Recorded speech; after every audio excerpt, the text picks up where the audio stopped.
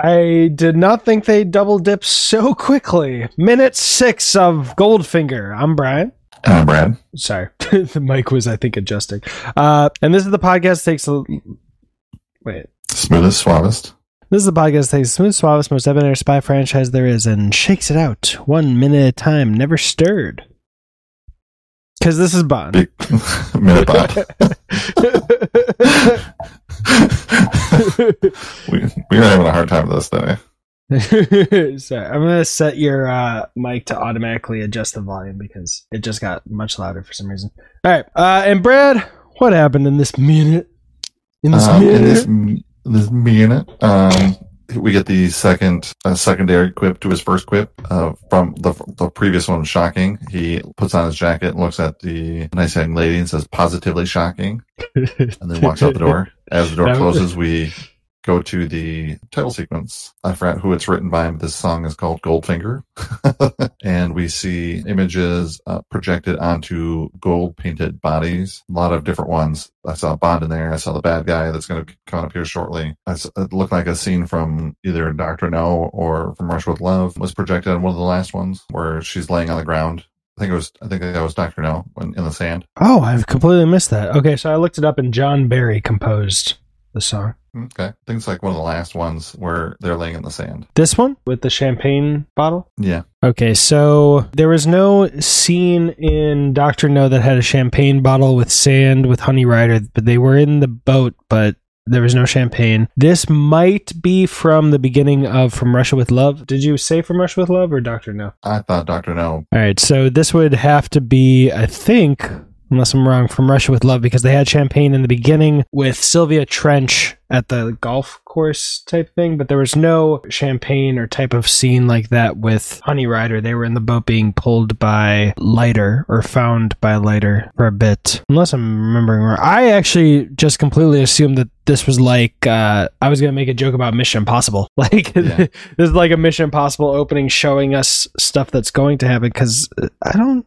remember any of this. I mean, in the middle, this might be Dr. No at the dinner scene, but these are all supposed to be previous movies, right? Because I don't recognize her. Either the woman doing the crunch or the woman being projected on her. They may be future parts of this movie.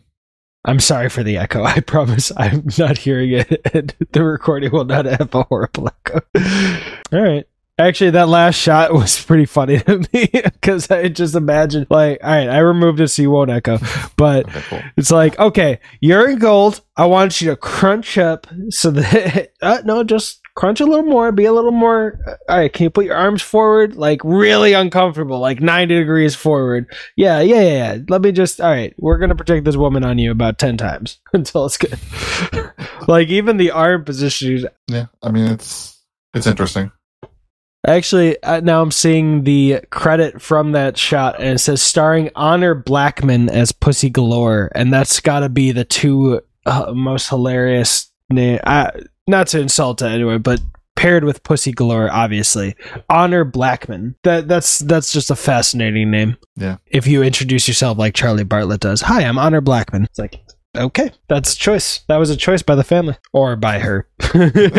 As an actress. Yep, Miss Pussy Galore. Where'd it go? Okay, so when I was looking it up, I might as well say the whole thing. Remembering James Bond film composer John Barry. Barry, who died in 2007 at age 77, wrote the scores for 11 Bond films, as well as the theme songs for Goldfinger and your upcoming not favorite Thunderballs. Yeah. I mean, it's a lot of people. Well, it's some people's favorites, but for me, just Sean Connery, I think, was over James Bond at that point. Gosh, that's gotta especially suck because, you know, I've joked about, God dang it, I set the tone for these Bond films and the favorite one is the one I stepped out on, and then to come back and perhaps feel that your star like has just checked out. It's like, seriously? Like, everyone, they said it was a favorite. I got one last chance and you're gonna shit the bed for me with this one? Just give me my money so I can buy my expensive champagne. Was that the champagne? It is in the later movies. I don't know what it is in the beginning movies. Nice. Yeah, cool. My name is Brad. My name is Brian. And that was money. Every gold penny of it. Cannot believe it took me 6 minutes to make that cringe joke.